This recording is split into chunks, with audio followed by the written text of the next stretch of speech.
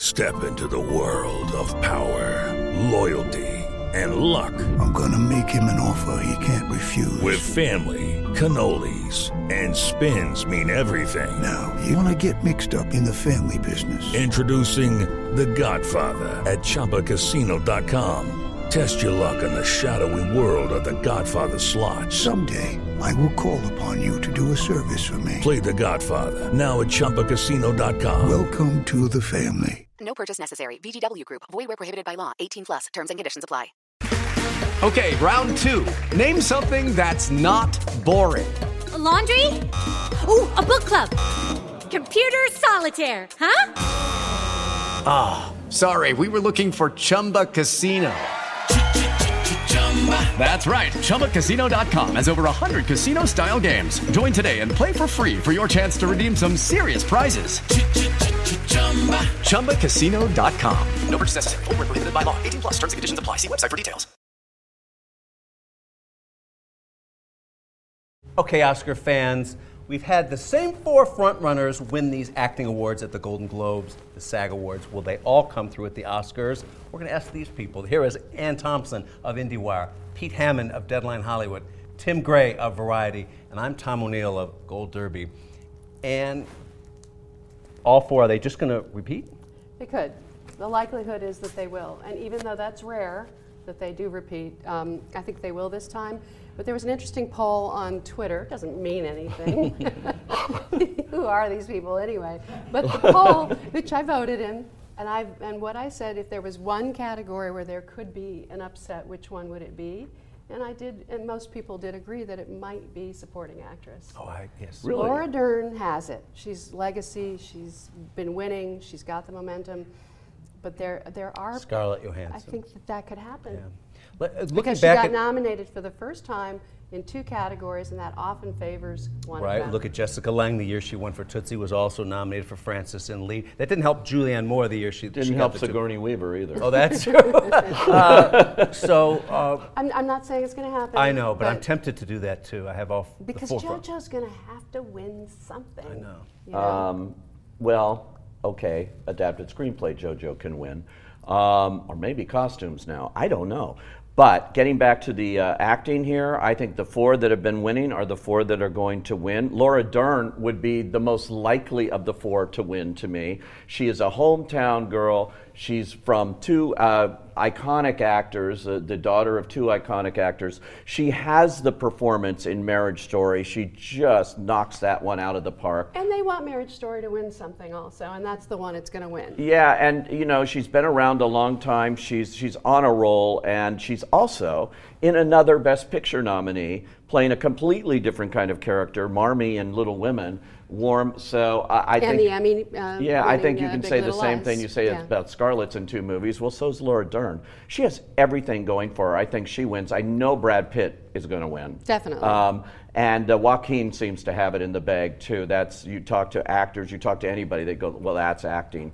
And Renee Zellweger's had it in the bag since we first saw Judy. There's no question here. People keep pointing out to me though, Tom. Last year, everybody said Glenn Close, Glenn Close, Glenn Close. And then, just like we're saying this, and then Olivia Colman won. Not the same thing, because Olivia Colman had actually won at the Golden Globes too. She won in the comedy category. She won at BAFTA.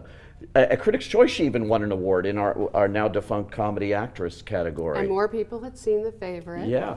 And more people saw it, yeah. And in this case, I was following this logic with Scarlett Johansson at one point for Marriage Story, and then I backed off because Renee is beloved, and the narrative of the comeback is just too undeniable, and it just gives a huge performance. And they're also the biggest performances. Yes, performance they love. You know, and Judy Garland never won. I know. That's history has to be a factor here in terms of justice redressed. Tim, my buddy Pete Hammond has told me many times that if you want to call that upset at the Oscars, go in supporting, like Mark Rylance, Christoph Waltz, Alan Arkin, in supporting actor. There are recent examples. If there's a likely upset for acting in those four categories, who will it be? I mean, I'm guessing if there's an upset, it would be supporting actress. But I really don't think there is going to be an upset. There's always surprise at the Oscars, but I think the surprises are going to be Best Picture, Best Director, and Best Screenplay, because there's no consensus. But I feel like with the 4 acting categories, it always mystifies me that very different voting groups come to the same conclusion. I mean, like Joaquin Phoenix. I mean, he's great, but you know, so's Antonio Banderas, and so's Adam Driver. And so's Adam Driver. Yeah. So, but yet all of these. I mean, the Hollywood Foreign Press, the Critics' Choice Awards, the SAG. SAG, all of these different groups, they all come to the same conclusion. I think, why is that? Well, the actors certainly go for the showiest performance, and Driver and Banderas, to his credit, to their credit, give subtle performances. At Gold Derby right now, 25 out of the 26 experts predicting that category all have Joaquin. We have one holdout for Antonio Banderas. Is that you, Tim? The one holdout for Antonio Banderas? I don't know. I think I'm predicting Joaquin. I personally would vote for Antonio Banderas, but I think I'm predicting Joaquin Phoenix. Antonio is actually doing a big publicity drive right now, just as ballots are going out. He was on Colbert, on Good Morning America, on Ryan and Kelly, everything. He's doing it like the movie just came out. He's coming here this weekend to do some stuff. He's been doing a play in Spain. For the actress role race, we have 24 going for Renee. We have one holdout for Charlize Theron and one for Saoirse Ronan. And it's a consensus completely for supporting actor and supporting actress. Unanimous for those? Unanimous for both of those, yeah. I'm not sure I buy all that. I think there's a strong likelihood for our usual jaw dropper somewhere around here. Yeah, but the thing that happened with Close was that people hadn't seen The Wife. Everybody's seen Marriage Story. But also it was a very subdued performance. Yeah, I mean, and again, they do go for the showiest role. Because again, I loved Antonio Banderas, but Joaquin Phoenix, he's great. I mean, he's great, and it's a very showy. You walk out of that film remembering that performance. And more like than anything. Lincoln, he made that movie where it was. Yeah. As Daniel Day-Lewis did. Yeah. Okay, so we've had a little disruption in this Oscar Derby in the last few days with the assumption that Toy Story 4 is going to win that animated feature race. And then, oh my goodness, Missing Link won the Golden Globe. And then look what happened at the Annie Awards, where Klaus swept 9 and Toy Story was shut out. We have other contenders here too, like Netflix's other than Klaus, I Lost My Body. We have DreamWorks' Hidden World Dragon contender here. Why is everybody suddenly ditching Toy Story 4? I think that you have 3 sequels contending against originals, for one thing. 2 sequels. And 2 sequels. And then you have the Annies seem to prefer 2D. That's a thing with them. So they went for Klaus. I think that it's a wide open race, but I still think Toy Story takes it. I do, just on the name recognition. I mean, it is a 4th movie in a franchise, and that's kind of, I would discount that right away. How to Train Your Dragon's never won, but this is the 3rd movie.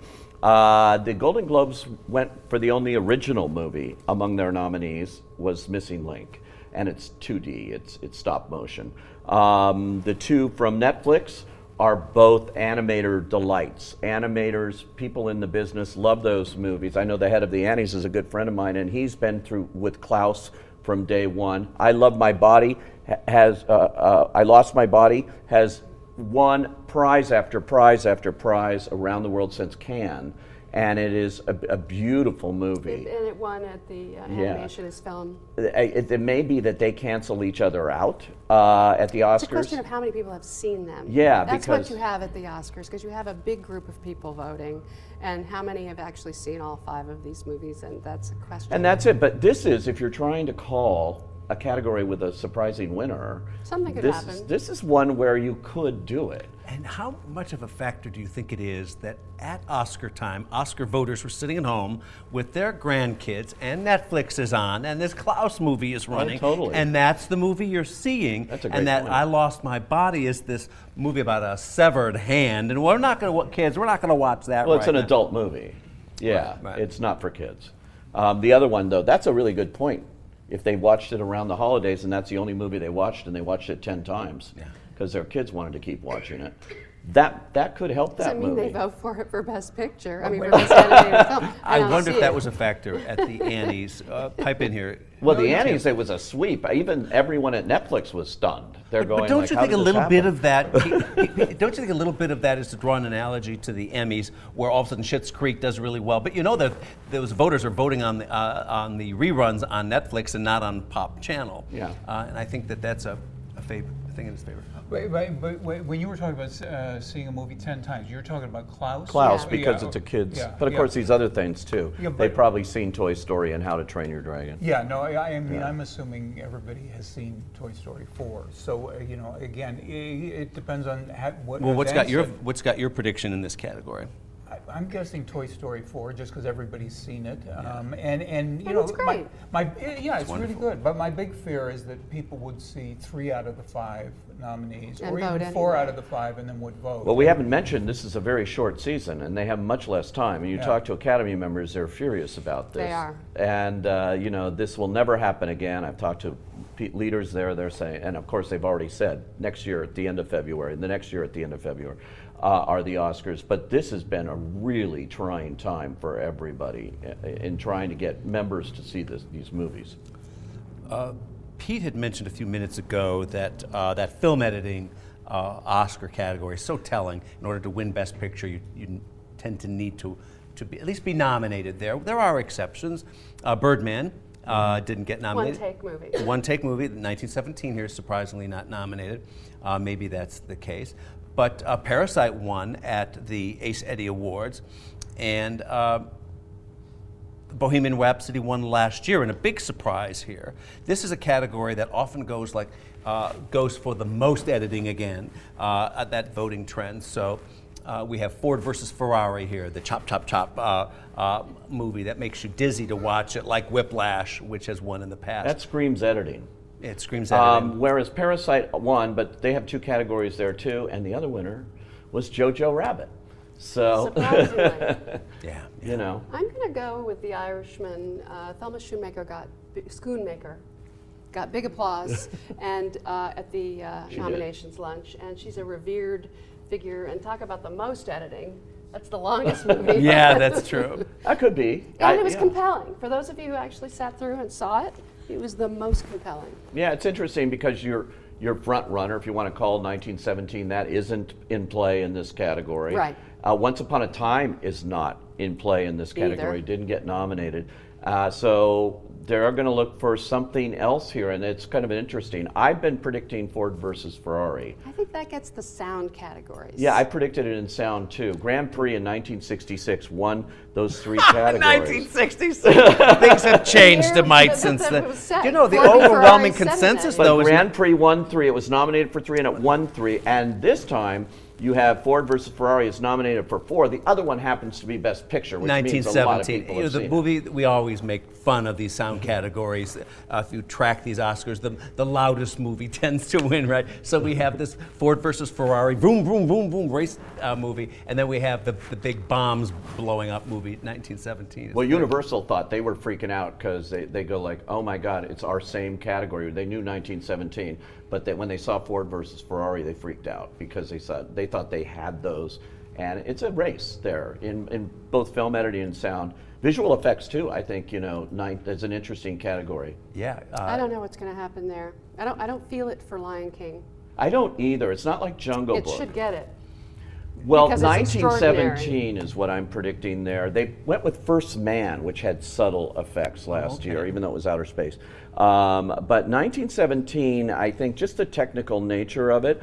Irishman is the most interesting nominee because it is all based on the de-aging technique that they came up with there to make these actors, Robert De Niro, look younger by 30 years. Whether the Academy at large goes with that, I don't know. The actors branch has been in fear of this kind of technology that could take away jobs. That's the biggest branch of the Academy, Let's and go I back. don't think they like it. Let's go back to 1974 with The Godfather Part 2.